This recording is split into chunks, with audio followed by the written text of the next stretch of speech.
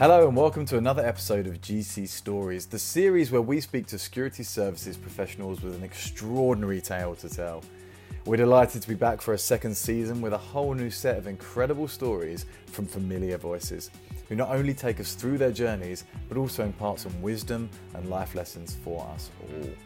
Now, we like to think that all our episodes are unique, and today's is no different.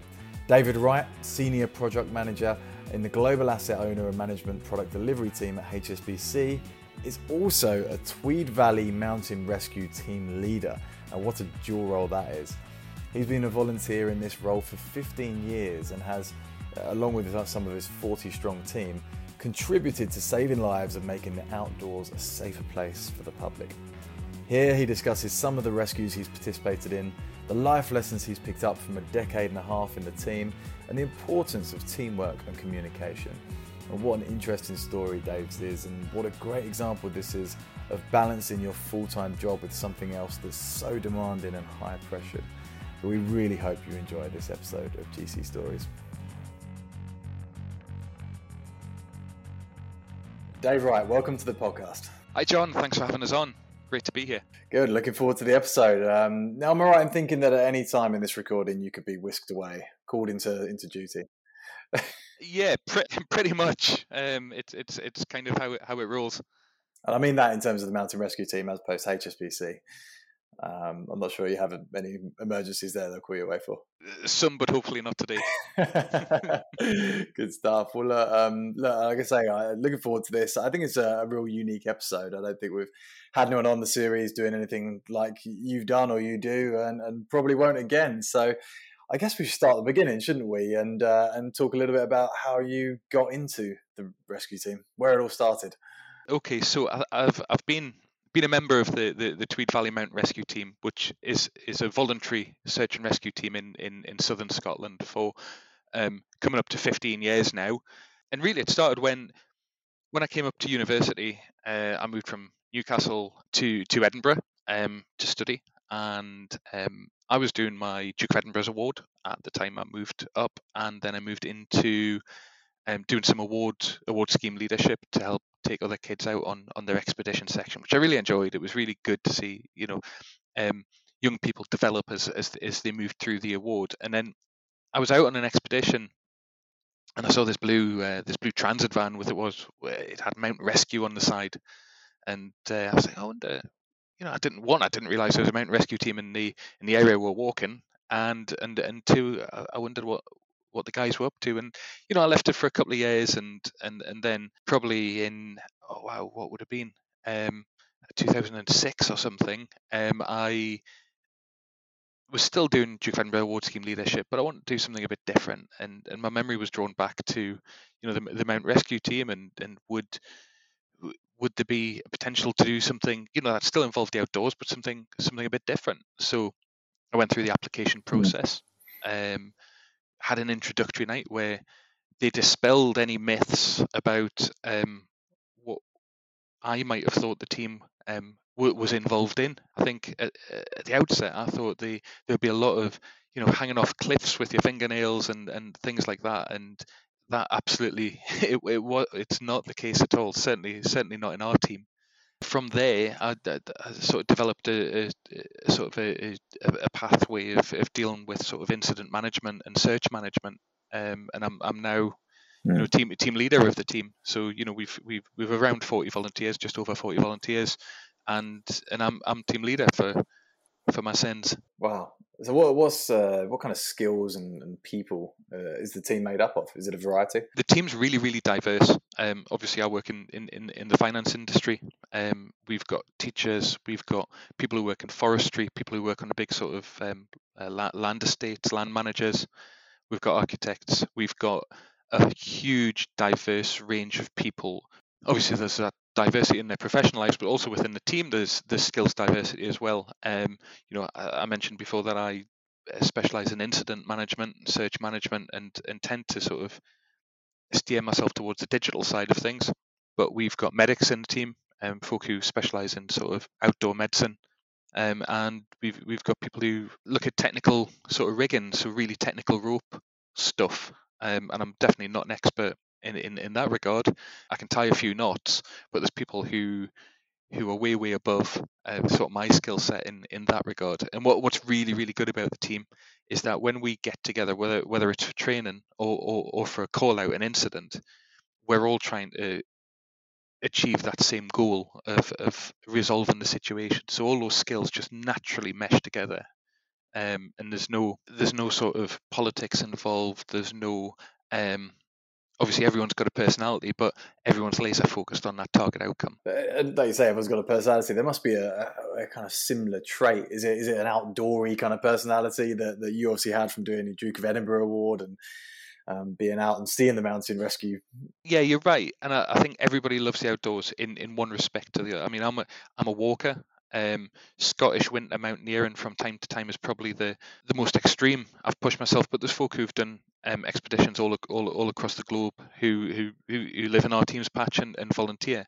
And we've got kayakers, we've got some really skilled mountain bikers, and we've got just general, outdoor enthusiasts, people who like to go walking in their local area who give up a bit of time. So you don't have to be some sort of super athlete with a massively specialist skill set to become involved in the team. That's good to know, actually, isn't it? Because we've had guests on the podcast that have done these incredible walks across deserts and across continents and things like that. So it's obviously a good opportunity for anyone that just wants to help or has an interest in it to join up and you find a role for them. Absolutely, I think when I'm not the fastest going up hills. I do a little bit of running, not too much. But certainly when I joined the team, I was thinking I was going to be measured against some sort of real sort of superhuman standards, and it just wasn't the case. It's a bunch of fairly average people with a unique skill set. I think I'm going to move into those questions now that I imagine everyone at a dinner party asks you, everyone at your work asks you, but they're quite standard. But and I joked about it at the start, but could you be called away at any minute? Are you on call now? And obviously we were chatting before and you did say that there was a little incident earlier, which we almost coincided with. It did. And we've had, so the nature of mountain rescue. So, in the UK, the police have primacy for land-based search and rescue. And that means that they're in charge. They call out the voluntary resources such as mountain rescue to go deal with search and rescue incidents. And we haven't had an incident for 4 or 5 weeks. It's been quite a quiet time for us. And then at 12:19 this afternoon, I got the text message, and it's always geared when you've got something planned. It just seems to land. And the job this afternoon was a 14-year-old had come off their mountain bike in the middle of a forest. They'd hit the head, they'd been unconscious, and the ambulance service were having difficulties getting to the place where that kid was, and our team was called in. Now, fortunately, it stood down within 15 minutes because other people who were in the local area managed to work with the ambulance service to get the casualty out of the predicament they were in. So we stood down. So that incident was stood up and wrapped up probably for us in about 20 minutes, and that was a good result because as soon as you, especially with mountain bikers, you're talking about high speed. Mechanism of injury could lead to some pretty life-changing injuries, high speeds into hitting a tree, that sort of thing. But in general, we'll get called out 40 times a year, so it is fairly regular. But you can almost guarantee it'll be at 3 o'clock in the morning, it'll be raining, and it'll be pretty unpleasant outside. Bad things don't tend to happen to people on nice sunny days. Well, that's not strictly true. We obviously, the nicer the weather, the more people in the hills. But like you say, just the way sometimes when you're least prepared or least wanted to happen. But and then you must have to base your life and job around that in some ways. Like you say, it's not 40 a year. It's not really tying you to it. But you must have to be aware that at any time you could be called out. How do you plan your job and life around that? Yeah, so being a member of a mountain rescue team, it's pretty disruptive, and by its very nature, we don't know when we're going to get called out, what the incidents will be, and how long they'll go on for. And what we, it can mean you make small changes to your life, or you change your lifestyle a little bit. Something like making sure your phone's probably always got at least 75% charge, because if you need to leave the house, it's no good going out with sort of 10% battery. Making sure your car's got fuel in it, because if you get a call out at 3 in the morning, Yeah. the chances are finding the petrol station isn't one, the petrol stations aren't going to be open, and two, you don't really want to stand around filling the car for 10 minutes whilst there's somebody needing help.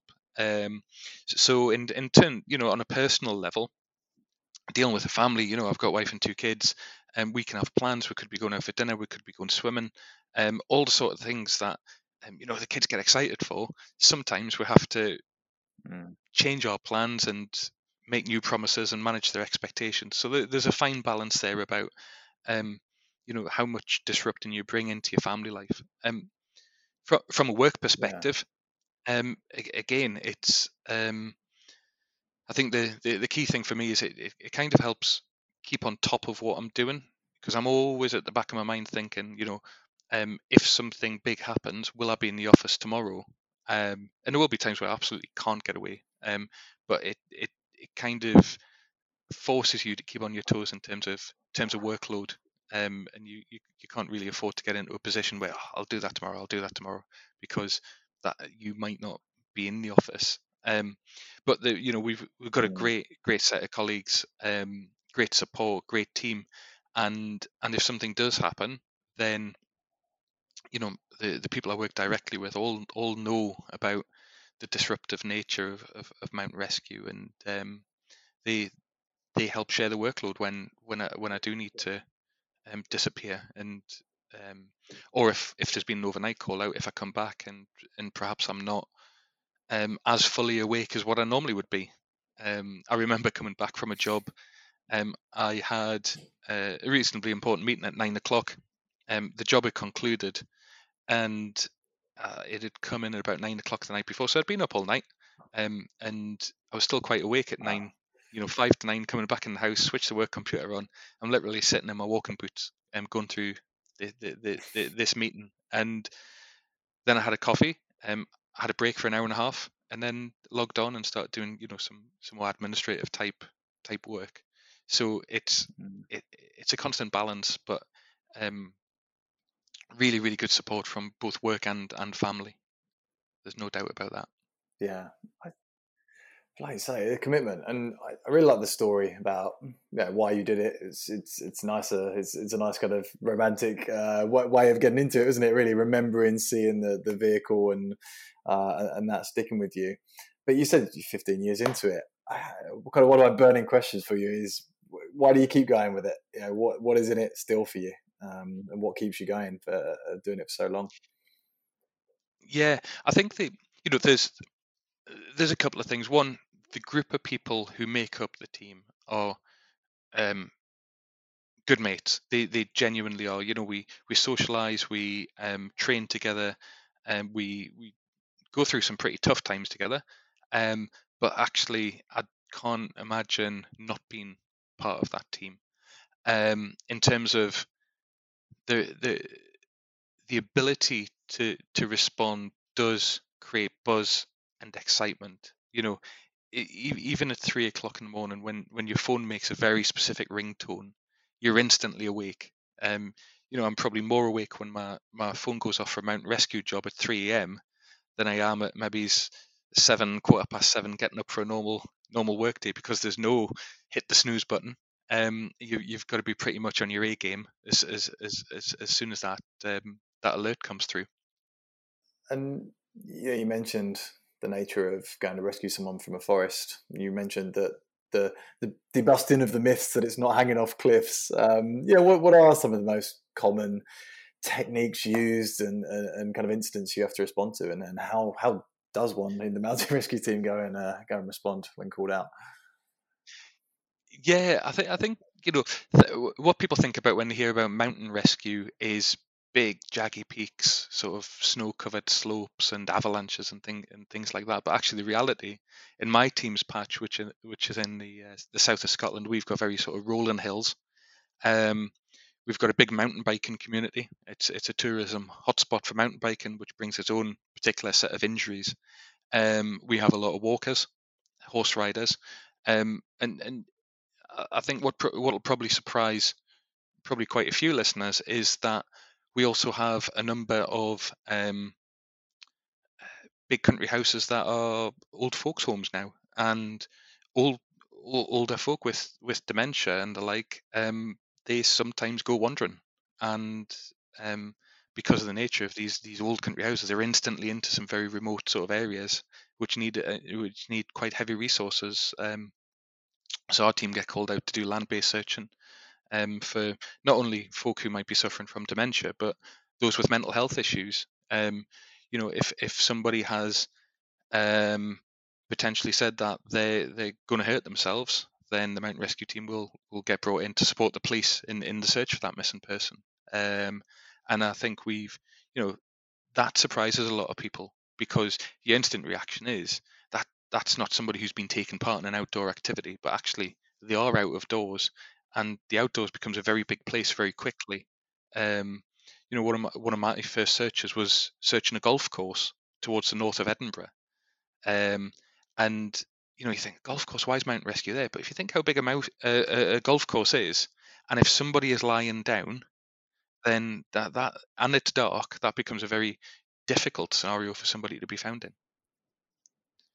Yeah, I In guess so stories like that the, are the, unsurprising, aren't they? yeah, and so in terms of like specialisms, and you asked about the techniques and how we train and stuff, we've got a control vehicle, which is it's a Mercedes Sprinter, and that's our mobile office. It's got radios, it's got a printer, it's got computers in it, it's got a briefing area, and we've got two specially equipped Land Rover 4x4 ambulances, which we can transport people around in, but also load casualties into on a stretcher and bring them off. And then we've got technical kit. I mentioned earlier that we do a lot of rigging. And rope work. We've got a huge range of kit to deal with a number of different scenarios, and that's another great thing about the team, is we're so flexible in how we approach things. We apply whatever learning that we've had very dynamically to the situation we're faced with. Yeah, it sounds like you have such a variety of incidents and situations, and yeah, you mentioned a couple of stories already. Are there any others that really stick out in your mind as ones that you'll remember once you finish with the whole rescue team? And I don't mean to lure you into telling anything particularly dramatic, but just anything that stands out for you, really. I think one of the stories that I'll certainly carry with me was it was about, I think, a year past November, and there was 9:30 in the morning. I got the text message through as team leader. I was team leader at the time, and it was two missing 9-year-old boys, which always sparks an interest. That is you talk about high risk missing people, high risk mispairs. Two 9-year-old boys. The story was that they'd been dropped off by whoever was looking after them, the carer, and the carer had seen them walk towards the school reception. And once the school had done their registers and the like, they realised that the boys weren't in the class. The school's got a particular, a protocol that escalates those sort of things very quickly.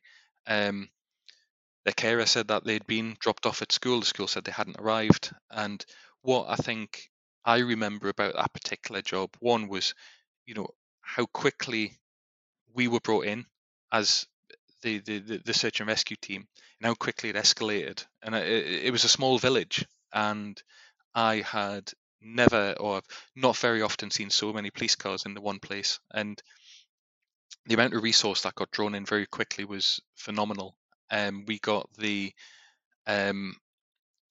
really high response from our team members, and because of the nature of the incident, asked the area commander for the police if I could draw in resources from the other rescue teams that surrounded us. So there's this huge mutual support, and I drew in resources from three other mountain rescue teams. So there was 4 resources from 4 mountain rescue teams on the ground, and I'd had text messages and phone calls from other teams going, "Do you want us to come in?"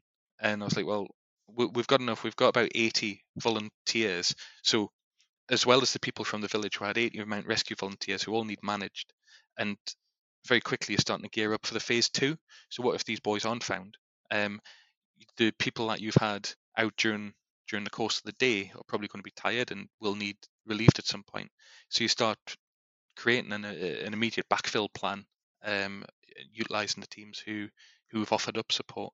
And I think what strikes me about that is that we've got this huge community of professionally trained volunteers who will just attend at a drop of a hat, no questions asked. They'll stop what they're doing and they'll come out to assist. The 2 boys were fine. They had waited until the car that was dropping them off had driven away, and they decided to run away from school for the day to have a little adventure of their own. Wow. They got about 5 kilometers away from where they were dropped off, and they were actually found by an undercover police car. Yeah. So, can you fault their sense of adventure? Probably not. So you needed all that help then, didn't you, just to cover that amount of ground? And in reality, if you think about what we call the point last seen, which is where we start planning our search activity. If you imagine concentric circles of 5 kilometers, that's a huge area, and the chances of finding somebody in that area, it's in the potluck by that stage. But yeah, a really good outcome, but a really good demonstration of how we all stand up. Yeah, and it must be a mix of the adrenaline and the worry, but also the focus you need to have, because you know how important your role is in a situation like that. It must be a real mix of kind of emotions and feelings as you're conducting it. I think when you get the initial message through, for something that's particularly something that you can relate to, having 2 kids, you can start going, "Oh wow, what if that was mine?" Well, actually, it's not yours. You know yours are at school, and you've just got to focus the mind on dealing with the job in hand. And the first thing you think about, what's the scenario? What resources have I got at my disposal? What else do I need? What's my gold standard? Well, in this case, I want search dogs. I want helicopters. I want as many boots on the ground. I want somebody organising the people who live in the village. And I don't want to be that person because I'm looking after the MRT. So I'll have some specific asks of the police as well. And those actions might already be taken care of. But we've got a really good working relationship with the police on sort of bigger jobs like that. Yeah, obviously you've been in the team a long while, but over that time, what have you learned about, I guess, yourself, but also in terms of leadership skills and kind of lessons in leadership from your own experiences and seeing others around you?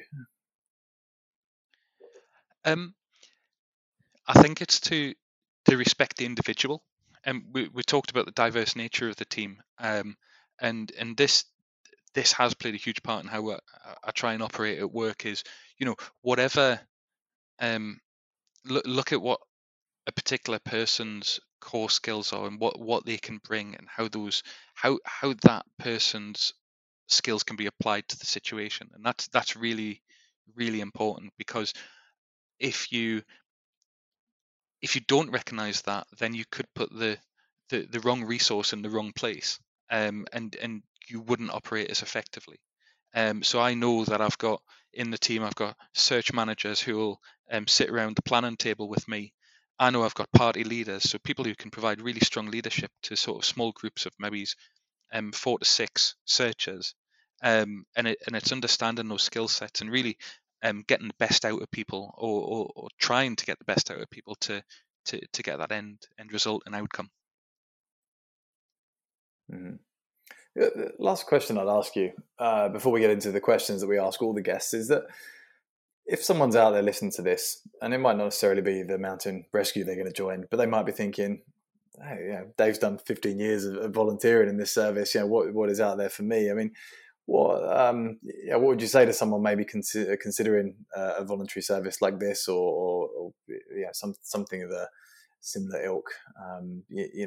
What would you do to kind of urge them to do it, and any advice around it? Yeah, definitely urge them to do it, and make sure that they understand the commitment. There's so many fascinating stories about people who volunteer, and whether it be working, I know people who work at or volunteer at homeless shelters, who volunteer at food banks and the like. I think the key difference here is that mountain rescue and search and rescue and lifeboats, they're volunteer responders. So whilst if you are a volunteer for another charity, you might have a set time and a rota where you can turn up. If you're a volunteer responder, it's a lot more unpredictable, as we touched on earlier. And I think offer up your skill set, and don't go along for a chat. Make that contact. Have chat with your local team, and think about whether it's right for you or not. I did read somewhere a few years ago that I think the average length of time somebody volunteers with a particular charity is between 2 and 3 years. We've got people in our team who volunteered for 40 years, and that's a long a long time. I think there's a running joke in our team that until you've done 10 years service, you're still a newbie, and that's it's quite different to sort of the normal work environment. It's a lot of layers of skills to be built up over a reasonably long period of time. But in terms of volunteering, if anyone's listening to this, then go for it. Absolutely. Obviously, it's inspirational hearing about what you do, but, regardless of the fact you've done it for 15 years. And I think right now, the reason we started this podcast was to provide people with maybe some inspirational motivation, and at a bit of a tricky time for everyone, and maybe people have kind of reconsidered things like volunteering in this time as they spent more time at home, and the world has changed around them. But yeah, Dave, I think your story is certainly inspirational, and I really appreciate you sharing it. Now, we've got 3 questions that we ask everyone to finish off the episode, and the first one is, who from within the security services world has inspired you?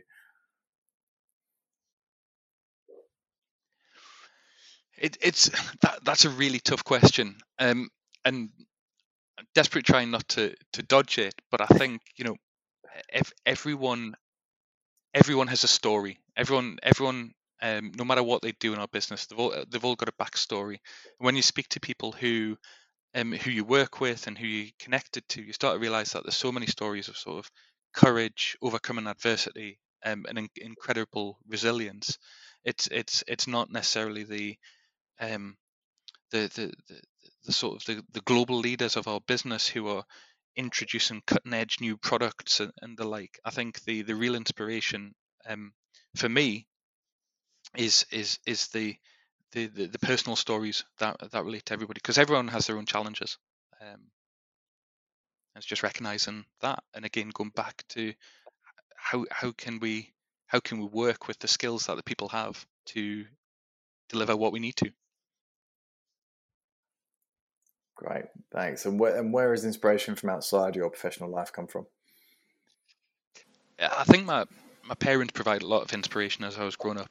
Always ensuring that opportunities were there for me to explore, and supporting decisions I made along the way. But I think in recent years, I've got 2 kids who are 9 and 5, and they are really inspiring. The pace at which they learn, and the tenacity and the perseverance when trying to do something new is really really inspiring. That it's proper fail fast, recover quickly approach.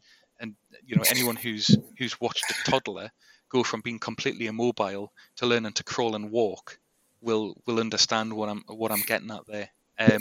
So I think look at what the kids are doing, and try and draw some lessons from that, I think. And Dave, just finally, what's the biggest life lesson you've learned that you would like to pass on to others? In 2010, my wife and I were this before I had kids. We were working in the same office. We got made redundant, and we took the opportunity to travel the world for 6 months. And I quickly realised that when we're heading from place to place, there was a lot of travel days, and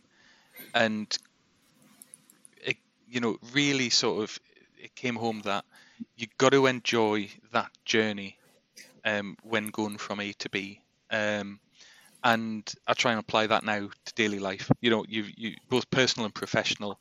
Getting the destination is great. That end game, fantastic. But make the most of whatever the journey looks like along the way. I love that, and it ties in very well to the rest of your conversation, because enjoy the journey from A to B, and if anything goes wrong on that journey, Dave will come and rescue you and help you out.